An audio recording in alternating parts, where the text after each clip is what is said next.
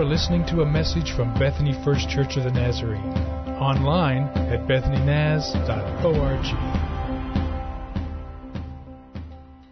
Man, I'm so glad that you're here this morning, and I'm really grateful that we have this moment to open God's Word together and to see what it is that God might want to say to us. Think about this, okay? You're here, and we know that God promised us that He would be here when we gathered in His name. And so God wants to say something to you this morning. It just overwhelms me that the God who created everything has a desire this morning to speak into your life. So I'm going to throw up an equation on the board, and some of you may have some sense of what it is. Anybody who majored in physics in the room or works with the area of physics? Some people do. So do you know what this is? P equals M times V. Let me give it to you, okay? It's momentum equals mass times velocity, okay? And so very simply put, it is momentum equals mass times speed. So I think you can understand that. You're going to leave here in a little bit. You're going to get in a car that weighs 4,000 pounds or so, because the mid-sized car weighs 4,000 pounds. That would be considered mass, right? You're going to push on the accelerator, which is going to begin to move the car forward. And as you go forward, it's going to pick up speed. And now you're going to have mass times speed. So if you were to take your foot off the accelerator, does the car just immediately come to a sudden stop? You would say, no, it doesn't. Why? Because mass times speed creates momentum. And so momentum is that force that pushes you forward. So we use that metaphorically, not only scientifically. It's football season in America, right? So your favorite team would be... I heard some Cowboys, I heard some Chiefs, I heard some Boomer Sooner out there. I didn't hear a lot about Texas, I'm going to be honest with you. But anyway, what do you love it when what's going on with your team? You're seeming to build momentum. It's like, man, we're just moving through the season. We're mowing down the defense of the other team. We're doing well. But you can also lose momentum. Let me think with you for a minute. Do you ever think about momentum in your relationship with Jesus? Here's how people talk to me.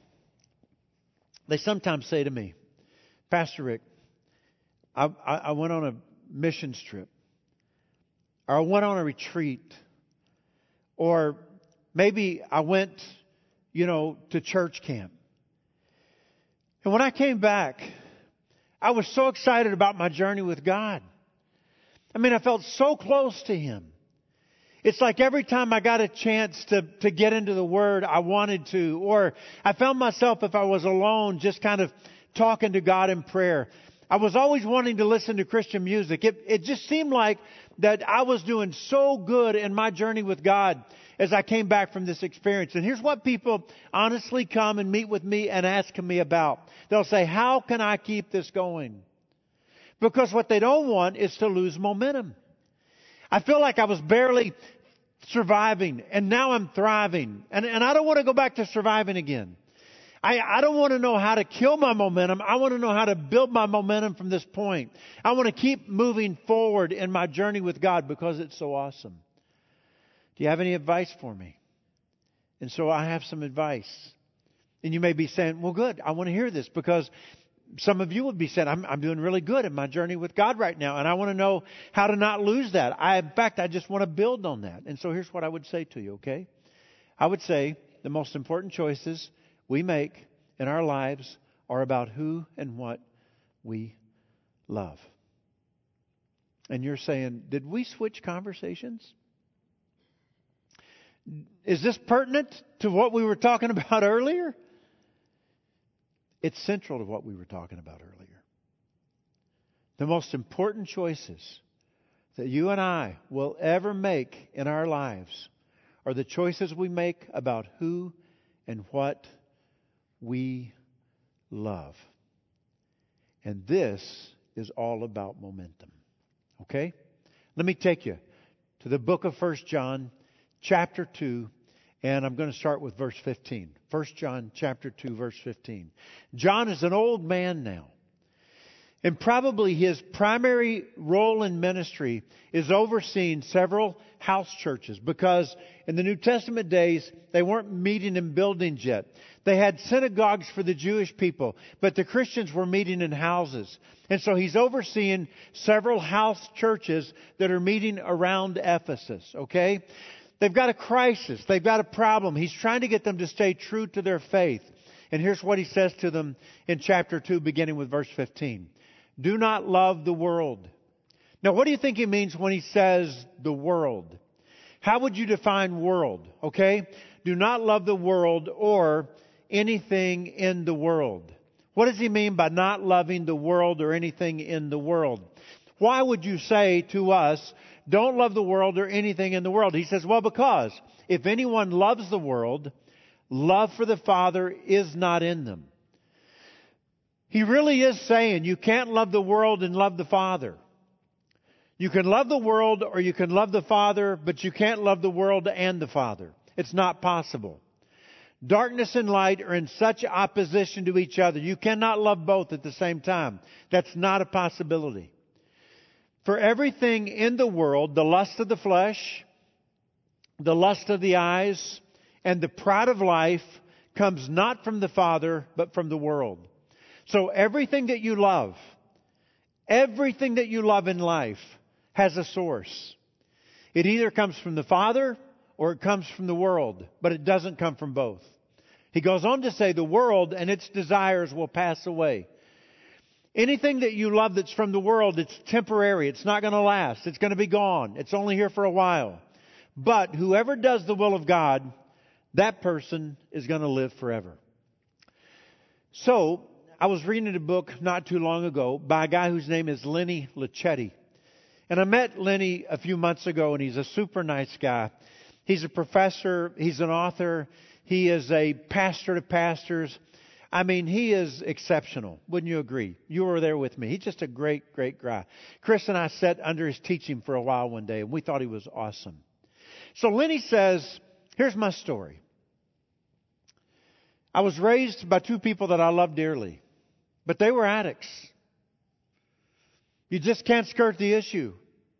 They both had drug addictions. And so here I am being raised in the home of addicts. Well, by the time I'm 16 years old, I'm an addict. I drop out of school. I remember one time I got in a fight. A guy stabs me with a knife. I almost died. Lenny said, but who was I kidding? Inwardly, I was almost dead anyway. A few people loved me, cared about me, took interest in me. And they get me to a place called Teen Challenge. It's a drug and alcohol rehabilitation community. And it was at Teen Challenge that I came into this life-giving relationship with Jesus. And Lenny says, my whole world changed at that point. Lenny says, I thrived. I'm quoting him word for word. I thrived on loving and being loved by Jesus. My life was awesome. He says, then tell me how, decades later, with a story like mine, as a pastor to pastors, a professor, and an author, did I find myself in a spiritual slump. I got a feeling that those two words, that phrase, spiritual slump, got somebody's attention. Because Lenny Lichetti is not the only Christian who's ever found himself in a spiritual slump. So I got a feeling there's people looking at me saying, Rick, I've been in a spiritual slump before. Or there's people looking at me saying, Rick, I'm in a spiritual slump right now. And so Lenny said, what I do is I ask people all the time that I work with, if you were to rate on a scale between 1 to 10, your level of intimacy with God, where would you put yourself right now? So when I was reading his book and he asked that question, I got a piece of paper to make some notes on. and I drew a scale, and I decided I was going to spend some time in this conversation in my own head. I remember thinking about seasons of my life where I was desperate, where life was difficult, where I was in a really tough place. And I think in those times I might have put myself at a 10. I was praying all the time.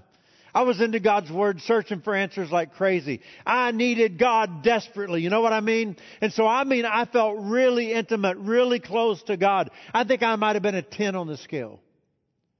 And I thought about other seasons of my life where I might have been a 7. And I might have been lower.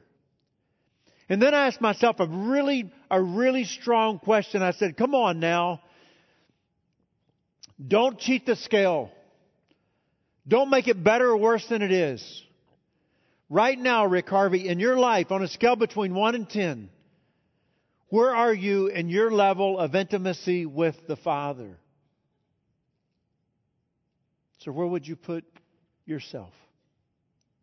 Lachetti said, 50% of the people that I ask give themselves a 6 or lower. And Lachetti said, I think that's a slump. How do you get into a slump? Well, the good news is that when we ask questions, God's Word often answers those questions for us. And let me paraphrase John a little bit here, but John is simply saying, loving the wrong things will kill momentum in your journey with God. When you love the wrong things, it just kills momentum in your journey with God. When you're loving the wrong things, you don't want to be in God's Word. When you're loving the wrong things, you don't want to spend time in prayer. When you're loving the wrong things, you don't even want to think about God. Because loving the wrong things, John says, is going to kill momentum in your journey with God. And so let me just take about 2 minutes here, okay, to get pretty descriptive with his language. He says, so don't love the world or anything in the world. Well, what does he mean by loving the world? John 3:16 is maybe the most popular verse in the whole Bible, right? What does it say? For God so loved the world. So God's talking about the human race, right? So He's obviously not saying don't love the human race, because God loves the human race. And He wants you to love the human race. Annette and I took a little drive a few months ago. We go over to New Mexico. It was amazing what we saw. The scenery, the mountains, the beauty, the flowing streams through the mountains. Every day we got up, we just said, wow, this is beautiful. And throughout the Bible, we see this praise for God's creation. So obviously, He's not talking about the created world, right? No, it's okay to love the mountains and the oceans and the vast sky that's over our heads and everything else that God has made. What does He mean when He say, do not love the world? Let me give you a clear definition. He means anything that is in opposition to God. Anything that opposes God. Anything that's not what God wants. Anything that's not what God desires. Anything that's not what God chooses. Anything that's in opposition to God. And then he gets really descriptive. He says, I'm talking about the cravings of sinful men. All right, so this is going to sound like an old-time sermon here for a minute. I'm not going to yell a lot, but I might yell a little. You ready?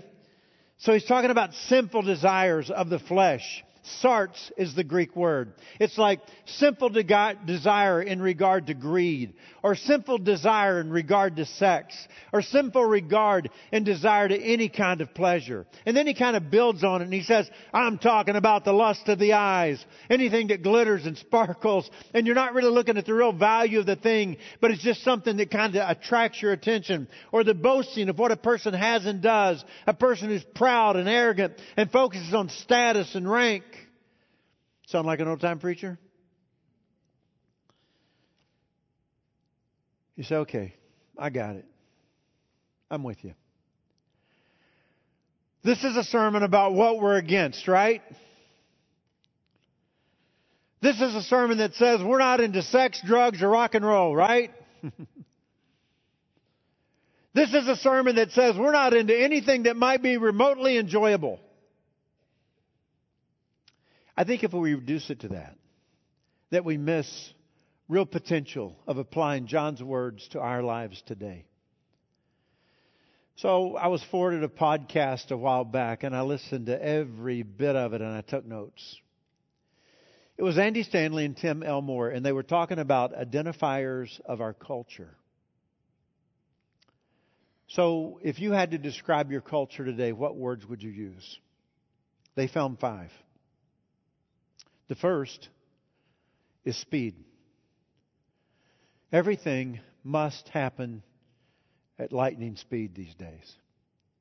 And let me just tell you, I went to a fast food restaurant, and I will not tell you the name of it because I don't think I should do that, but they should no longer be allowed to refer to themselves as a fast food restaurant.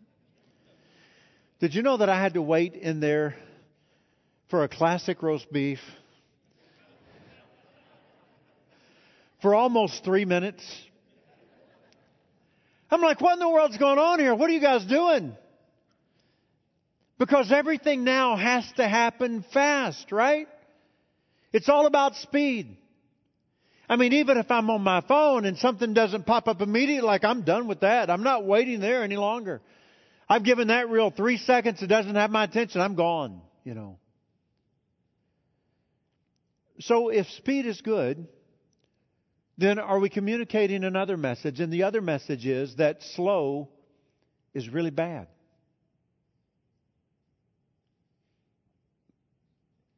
But the struggle is that we read in God's Word that those who wait on the Lord are blessed. And a good marriage is something that doesn't happen in an instant, but it happens over years and years of work. And good relationships don't happen in a moment, but they happen over years and years of investing. And some things take time, and they're worth waiting for in life. And so they said another identifier is convenience. So if I'm out of paper towels, I'm going to say to the Alexa setting on my kitchen counter, hey, we're out of paper towels. And if they're not there by the next morning, something's wrong. Amazon should have delivered, right? And the whole world is saying to us, let us make life more convenient for you. Life should be really convenient. But if we're saying that convenient is good, then we're sending another message that says, well, hard is bad. But you and I know that there's so many things that are worth working for. And if we don't go through the difficult times, we sometimes don't grow and change. Another identifier is entertainment. It's good. You got to stay entertained. Do you remember back in the day when you were waiting in a line that you just stood there and waited? We actually thought about things. We reflected on our day. We reflected on relationships. We might have even taken a moment to pray. Not anymore. We go for the pocket and we get the phone, and we're going to get entertained. At what point do we just kind of unplug and back away and just say, I don't really have to be entertained in this moment? Did you know that the average American spends 10.5 hours in front of a screen of some sort a day? Either a computer, a television, a video game, a phone, or whatever. 10.5 hours a day, the average American is looking at a screen. And so if entertainment is good, then boring is bad. Any kind of downtime is just bad. I'm not going to just sit here and think. I got to do something. But when are we creative? And when do we reflect? And when do we process our lives? Nurturing is good. Comfort me, that's good. Are we raising a risk-adverse generation when we say, you just need to be coddled and comforted? And what about entitlement? I want free, and I want it now, Free is better, but it says paying is hard. But we know that there's value in saving and paying for something ourselves. Here's the question. It's not just a sermon that says, hey, we're against sex, drugs, and rock and roll. That's not what this is about. It's way broader than that. It's saying, what is my culture saying to me every day of my life?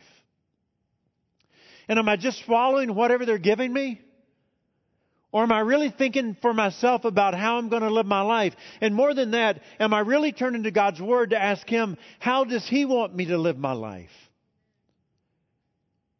And so John says, don't love the world or anything in the world, but love the Father and everything that comes from the Father.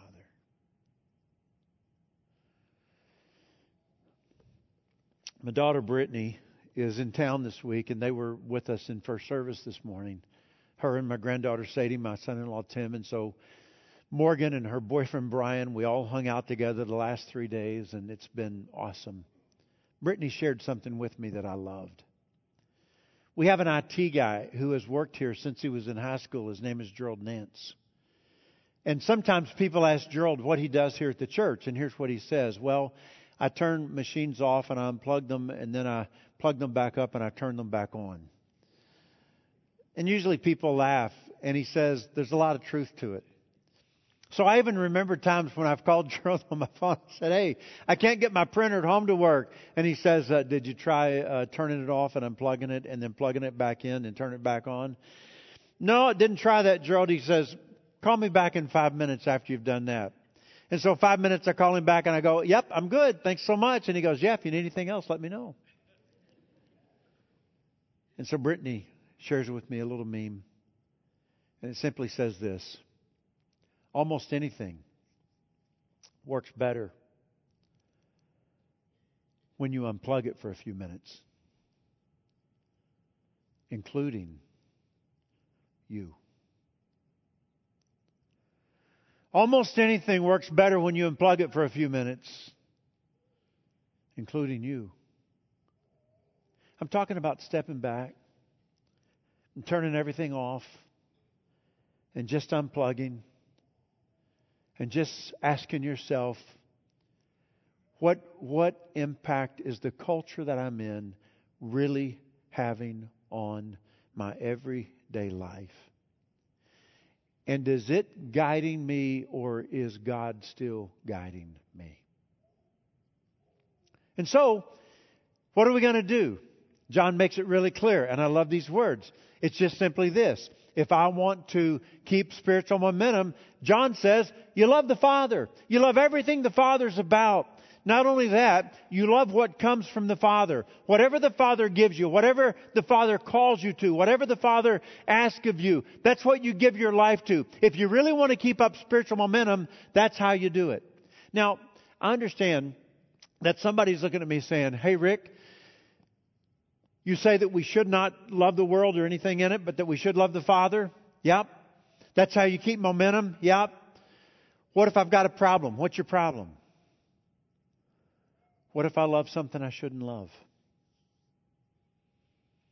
And what if I love it a lot? I mean, my heart's my heart, Rick, and if it loves, it loves. And so what if my heart is loving things my heart shouldn't love?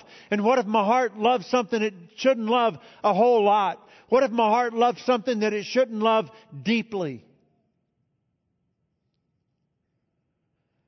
So James K. Smith writes a book about you are what you love. And he gives us great instruction. He says God has given us certain things that we can do that He will use to recalibrate our hearts. God will impart grace to us through certain things. And what He talks about are practices. Let me list them for you, okay? We talk about 6 practices here. We talk about worshiping together. What we're doing right now, really important stuff. It's a really good practice. So it's something that you physically have to do. You got to get yourself out of bed. You got to get yourself in some kind of car. You got to get here. You got to walk in the doors, and then you got to open your mouth and sing. You've got to listen with your ears. It's a practice that you physically do with your body. But it's often here that God does something in me. Many times on Sunday mornings, I'm right over there with you. And I'm singing songs of worship and God speaks to me. And sometimes I just quit singing and I just start praying. It's often in experiences like these that God shapes me. It's when we open God's Word together that God speaks to me and He does something in my heart. One-on-one time with God. I've told you many times that when I get up in the morning and I open God's Word and I spend time with Him in prayer, that is the place where God most often shapes me. It is a practice where God extends grace to me. And He does something in my life, group life.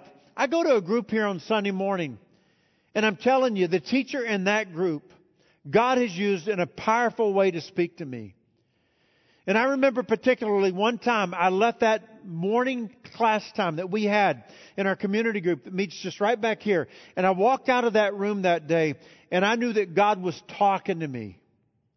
And I knew there was something in my life that I had to change. It was about my relationship with another person. God changed me that morning, and I made that right.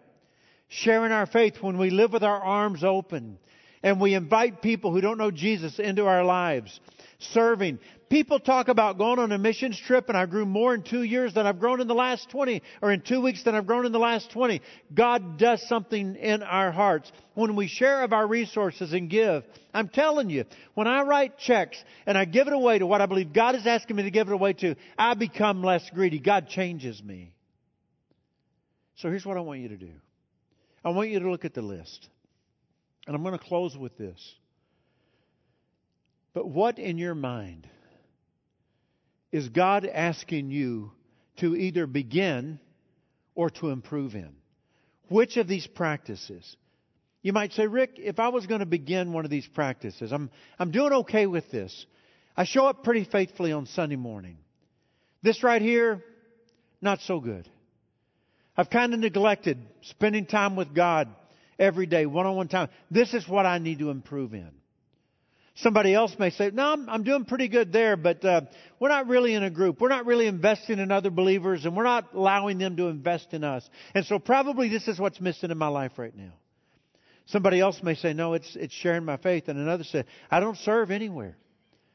I'm just not serving anywhere. And probably that's where I need to either begin or I need to improve. So the question is, of the 6 practices, as we journey these next few weeks together, can you pick 1 or 2 or 3? And you say, Rick, I'm either going to begin doing one of these, or I'm going to make a strong effort to improve in one of these.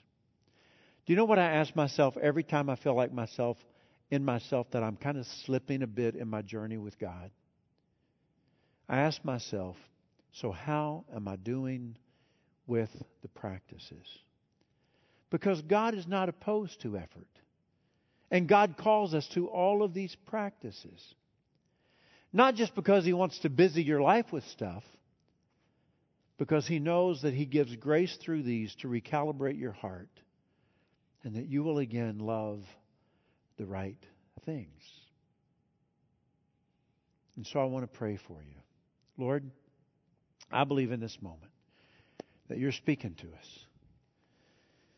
And I believe that many of us are looking at this list saying, no wonder I'm not doing as well as I was. No wonder I'm struggling a bit, because I know in my heart that I've neglected a practice that's very important. And so would You give us the grace, because we can't even do that without Your grace. Would You give us the grace? I pray in Jesus' name to improve in one or more of these practices. To invest in our journey with You. To spend time where it really matters. And I pray this in Jesus' name. Amen. So sometimes somebody will say to me, I went on this retreat, or I went on a missions trip, and I got so close to God. You know what I say to them? Tell me what you did. What was your schedule like? And they always say the same things. Well, we had service every day. It's like went to church every day. Sometimes twice a day. They always made sure we had time for one-on-one time with God. We had quiet time. Slipped off on our own. They put us in groups. Maybe on the missions trip we were one big group. We did life together for 2 weeks. Investing in one another. Praying with one another. Caring for one another. We were sharing our faith. We were serving. We were giving. And I just say, yeah. So if you come home and you just turn all of that off like a faucet, you're going to miss something, aren't you? And you can't do that. So if you don't want to lose momentum, you got to keep practicing your faith. See, when I was a sinner, I practiced sin. But now that I'm a follower of Jesus, I practice holiness and I practice faith. And practicing is really important. And so today it may be that God is saying to you, this is a practice that I really want you to focus on.